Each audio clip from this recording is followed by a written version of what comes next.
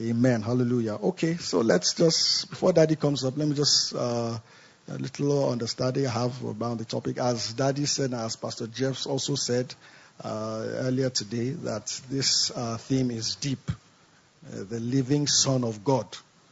I will leave that for Daddy. But let me just say one or two things around something. Let's say amen. Father, we thank you for grace. We thank you for utterance. You know, the Lord defined utterance for me earlier today. Utterance is the ability to paint in your natural language things that can almost not be painted in natural language. So when we're talking spiritual things, one of the limitations that we sometimes have is the language in which we are speaking. That language cannot actually accurately explain things that are in spirit. And every time we fall into that place of trying to use natural language to explain spiritual things, we tend to fall below the mark, because it takes a whole lot of utterance to paint spiritual realities in natural language. God does not speak English. God is spirit, as Daddy said earlier today. But we'll try as the Lord will lead us. Matthew chapter 16. Matthew 16. That John 6:57 that is the theme. I read it, I reread it, I listened to the whole book of John, and I was like, well, I just listened and I agreed with what Pastor Jeff said, that is very, very deep. Thank you for that charge this morning. This morning session was a blessing. John chapter 16 from verse 13. When Jesus came, Matthew chapter 16. Matthew 16 from verse 13. It says, when Jesus came into the coast of Caesarea Philippi, he asked his disciples, who do men say that I, the Son of Man, am? And they said, some say thou art John the Baptist, some Elias, and others Jeremiah or one of the prophets. Verse 15, he said unto them, but whom say ye that I am? And Simon Peter answered and said, thou art the Christ, the Son of the living God. Verse 17, and Jesus answered and said, blessed art thou, Simon Bar-Jonah, for flesh and blood hath not revealed it unto thee, but my Father which is in heaven. 18, and I say unto thee that thou art Peter, and upon this rock I will build my church, and the gates of hell shall not prevail against it. Let's say amen. From this scripture, we see a breakthrough that happened on the face of the earth at that time. This is a monumental occurrence on the face of the earth. Something like this had never happened before. It hadn't happened before. No human being had ever had a direct connection to the Father outside of our Lord Jesus Christ up until this time. And this was Jesus Christ did many things before this time. But this was the first time that he looked at a being and said, blessed. He called Peter blessed because of an incursion of a thought that was ages ahead of his existence. You know, the death and resurrection of our Lord Jesus Christ ushered in a brand new age. Before that age, no one had access to this kind of thinking. It was not in the realm of men. Things could have happened upon the face. Men were healed, blind men walked, blind men talked, blind men saw, lame men walked. All sorts of things happened upon the face of the earth. But this was the first time that blessing truly came to a human being. And our Lord Jesus Christ looked at him when he said, thou art, he said, Jesus, to paraphrase, says, Jesus is the Christ, the Son of the living God. I said, So where did you fetch that thought from? It could only have come from my Father. And he now pushed it further to say that upon that rock, he called it a rock. A rock is a place where you put foundation. He called it a rock. He called that activity, he called that experience a rock. He said, upon this rock, what is that rock? That arrangement that allowed for an incursion of a thought beyond man to come to the earth. He said, upon that I will build my church. That means to say that, to put it very simply, the church is founded on the activity of receiving revelation. Without revelation, there's no birthing of the church. So for us to get to a point where we get tired of revelation, we are tired of our roots. And may we never be tired of our roots. Our foundation is revelation. What birthed the church was a thought that came. Jesus said, nobody could. He said, you had to have heard from my Father. The only person that knew that about Jesus up until that time was Jesus. It was only Jesus and the Father that knew he was the Christ, the Son of the living God. And then along came Peter, the most unlikely of fellows. The most unlikely of fellows came and just blurted out of the blue, I say you are, Jesus is the Christ, the Son of the living God. He spelled out the entire curriculum of our salvation program in that one sentence. Jesus, the Christ, the Son of the living God. And Jesus said, you are blessed. He said, you are blessed. He said, you are blessed because flesh and blood, you had zoomed into another, your radar was recalibrated to receive thoughts outside of your existence. Outside of your level of existence. And he said that is going to lead to a change in your name. He said, I will no longer call you Simon. I will call you Peter. Why? Because you have changed identity. So the birthing of the church is a change of identity. Now that change of identity, I know we're speaking about the Son of the living God. Many words can be used any synonyms in the Spirit can be used to describe that statement when Jesus Christ said, upon this rock, upon that reality, upon the revelation of the knowledge that Jesus Christ is the Son of God, I will build my church. That I will build my church, you could also say, I will feed my flock. You could also say, I will groom my bride. All those are activities of process. Now, it's good for us to know that one of the reasons I perceive why sometimes some people would struggle with the unfolding realities of the kingdom as light increases is that we tend to forget, or we have this misguided conception that the fall of man was an event. It wasn't an event. It's a process. The fall of man is a process. When you have that as a reality, you will know that to come out of it also must be a process. The fall of man is not something that ended with Adam. It started with Adam and will end with the Antichrist. When man will fall completely, and then there will be a complete representation of what is called fall upon the earth. But to mitigate that, the mercy of God, which is where we sometimes find issues, the mercy of God is following man in his fall. The mercy of God is following man. So imagine if they wanted to preach the gospel to someone like Adam after the fall started. The gospel that was going to have been preached to Adam will not be the gospel that's preached to man today because man has fallen further. Now the gospel is a technology that the Lord has earmarked to chase man, to follow man to his roots, to make sure that man does not get to that end, to save man from that ultimate splat that the enemy has planned for him. Now, when the gospel is being recalibrated according to man's fall, there's every tendency for us to think that present calibration is what the gospel is. No. I will explain. With Peter or Paul, I know sometimes this thought bothers me. If Paul was going to be an evangelist today and walk the face of the earth and preach what we call the gospel, what kind of gospel will come out of Paul's mouth? Paul will preach a gospel at the level of the revelation of Christ that he has, to make people begin to see almost immediately. I wonder, if Paul preached the gospel to me, I'm sure I would not spend too much time in milk.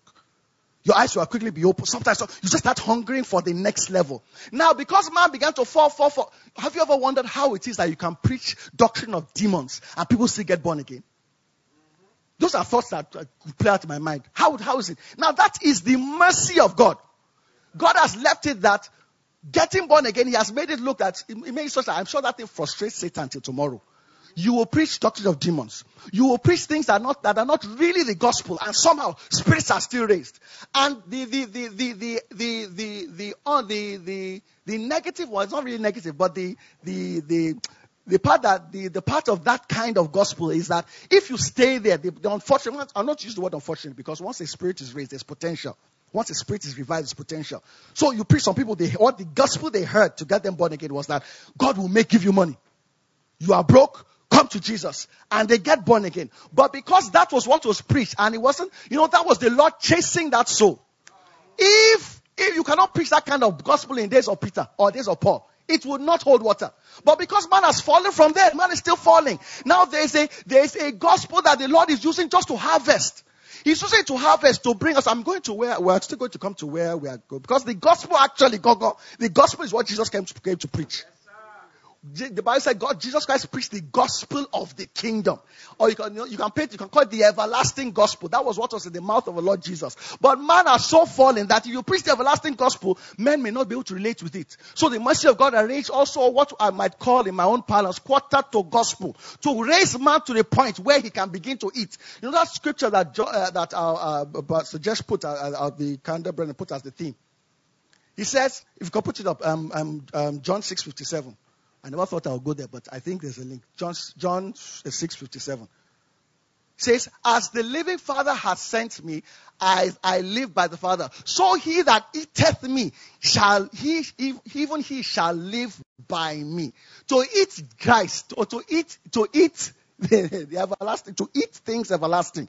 You don't have that mouth when you first got born again. You lack the mandible, you lack the dentition in the spirit to masticate meals according to this level. And the Lord will not. Otherwise, he will be an evil father to feed you this meal. No, he won't. He will bring you a meal that will train you.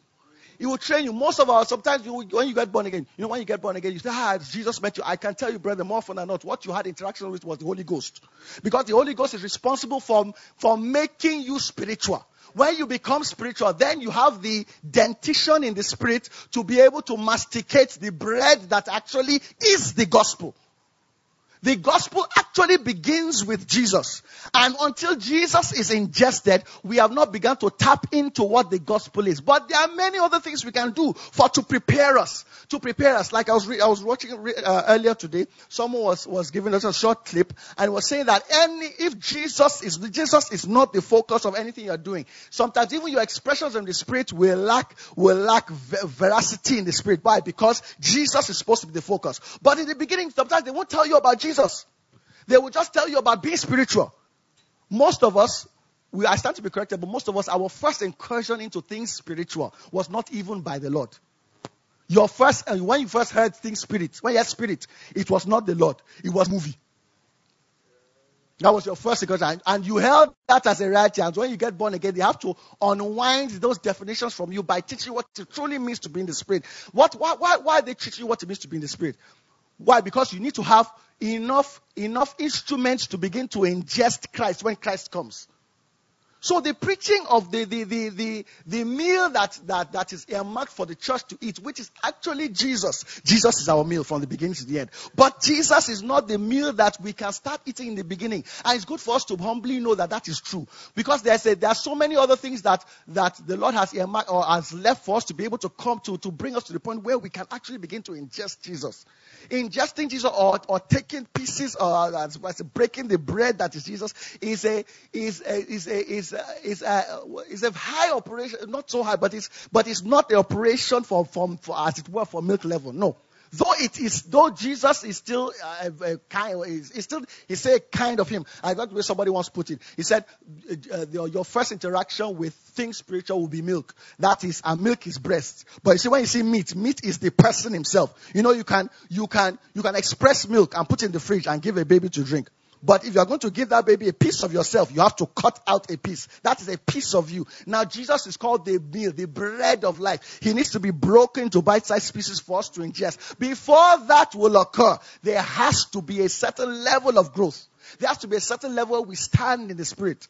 So, for us to conclude that the gospel is anything lower than the preaching of Jesus. And I'm talking about saying preaching of Jesus, I mean the person of him, not what he does. There are many things he does to bring. When Jesus Christ walked the face of the earth, he went every day, he healed.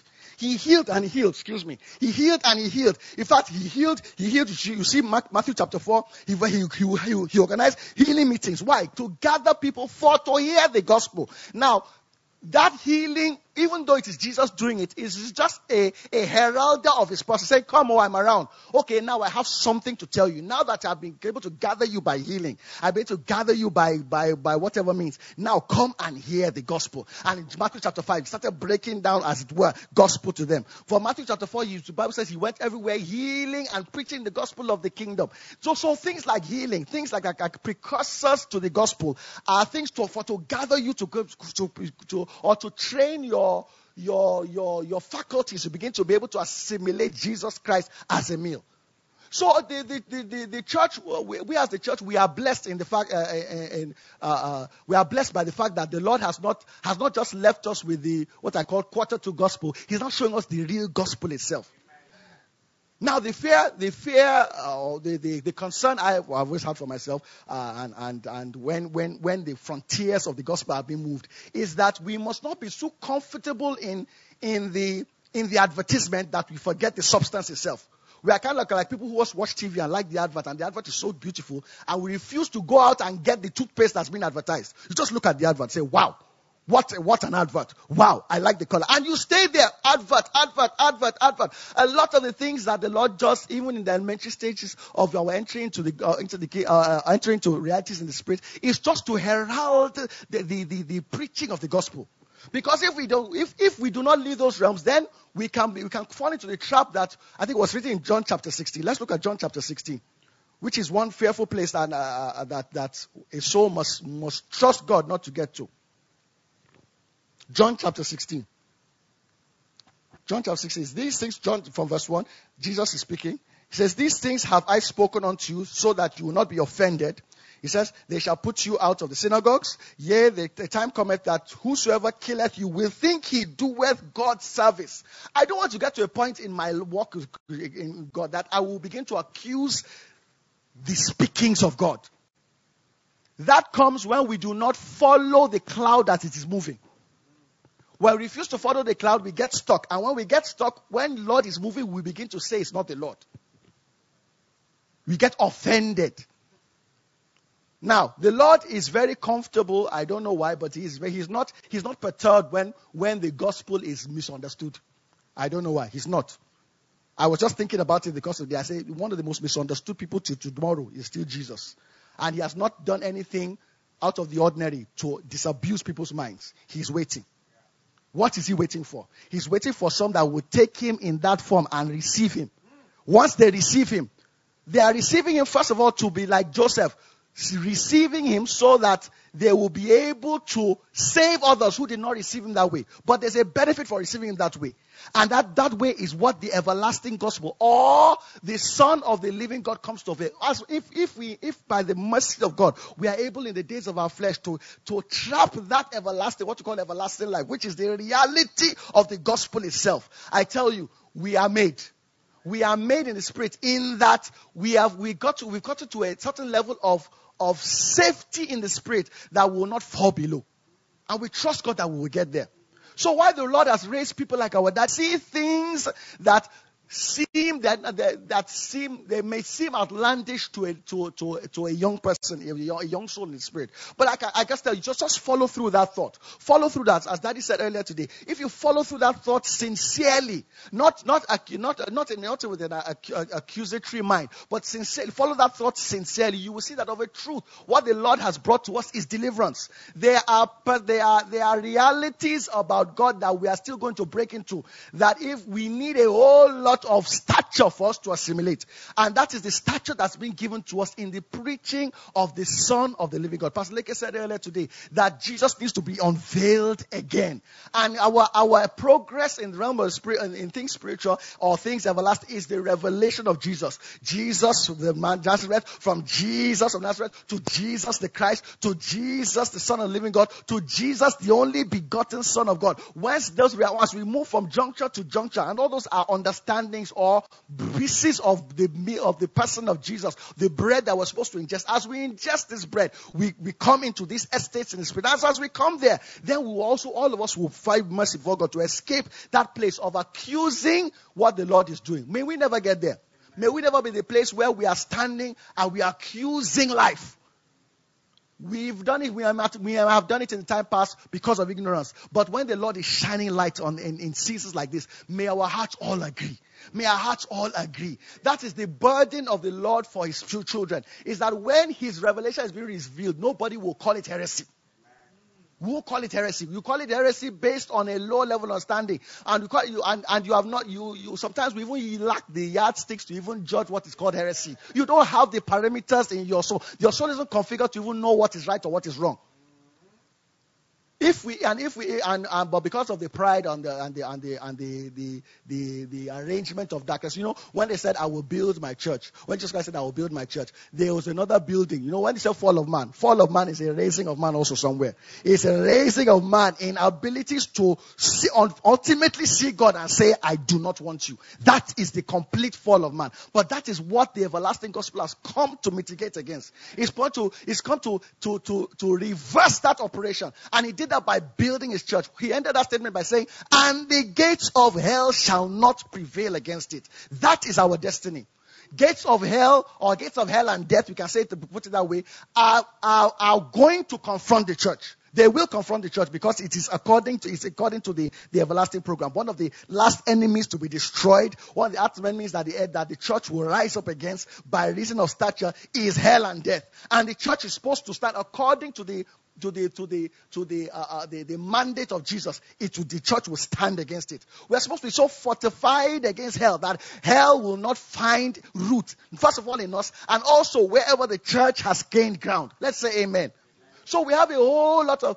I perceive that I believe there's no time for us to be dilly-dallying with truth. There's no time for us to be dilly-dallying with truth. The everlasting gospel that is being preached to us in this season, because the gospel is actually everlasting life. That is what Jesus came to preach. When you hear the gospel of the kingdom, what he's actually preaching is everlasting life, and it is what the Son of the living God represented, even by his foray upon the face of the earth. When Jesus Christ was doing ministry, he was doing it with everlasting strength, and was doing with the everlasting gospel in his mouth. And that is the gospel for our deliverance. That is the gospel for the raising of the church to the point that the gates of hell will not prevail. So let's trust God for a whole lot of mercy in this season. As the Lord is speaking through his servant, he's declaring his counsel. He's declaring the very present emphasis of Jesus over his house. May we find mercy to say amen. May we find mercy to say, yes, Lord. Even if you don't fully understand it the way you will still understand it, your first port of call should be, this is the Lord speaking. I take it. This is the Lord speaking. I take it. And you will find that as you continue to romance those thoughts, your understanding will break out. And I'm finding, brethren, that the turnaround time for understanding is becoming less and less. It's becoming less and less. As we agree with those thoughts, understanding is breaking faster. Understanding is breaking faster. The Lord is raising men that will not be tired of learning him, because it's an endless program. The person we have been called to learn by the grace of God is one that has no end. He has no end. He actually has no end. The Son of God and God are equal according to scriptures. And if you are learning the Son of God, you are learning, you have been enrolled into a school that you will never graduate from, because the course does not end. So we must trust God for a whole lot of strength, a whole lot of discipline of the Spirit, a whole lot of hunger, a whole lot of desire in our hearts to break into the realities that are being painted as they are not even esoteric, but as high as they may seem now. I tell you, a time will come, because it also came also in the time of our Lord Jesus. This was how our Father raised him. He raised him first to be Christ, then raised him to be everlasting Father, and finally raised him to be Son of God. He went through the same curriculum. And because he went through it and finished it, he has said, you have the ability to finish it. You also have the grace. The grace is upon the house to finish this gospel. So please, let's trust the Lord. Let's trust him in this season, that we will not fall short of divine energy or spiritual energy to complete our learning. And to complete the learning is not to finish the course, as it were, although we'll finish it, yes, but the course is an endless one. It's an endless course. We'll break into another level of learning that will be far beyond where we are now, and we'll continue to go from light to light to light. We break into the realms of God. Let's say amen. I'd like for us to pray one prayer. The Lord will grant us stamina. Stamina in days ahead. We have not yet heard things. If we are running with men and we are fainting, then we've run with horses. What will we say? Can we ask the Lord for stamina? Stamina to follow the trajectory of everlasting life. As it's being preached, the Lord should be free to speak free. He should be able to speak freely in our midst. Speak freely in our midst to bring us up, even into the truths that He has earmarked for us, even to come to the curriculum of life and salvation. Let's ask the Lord for strength. Let's ask the Lord for stamina in the name of Jesus.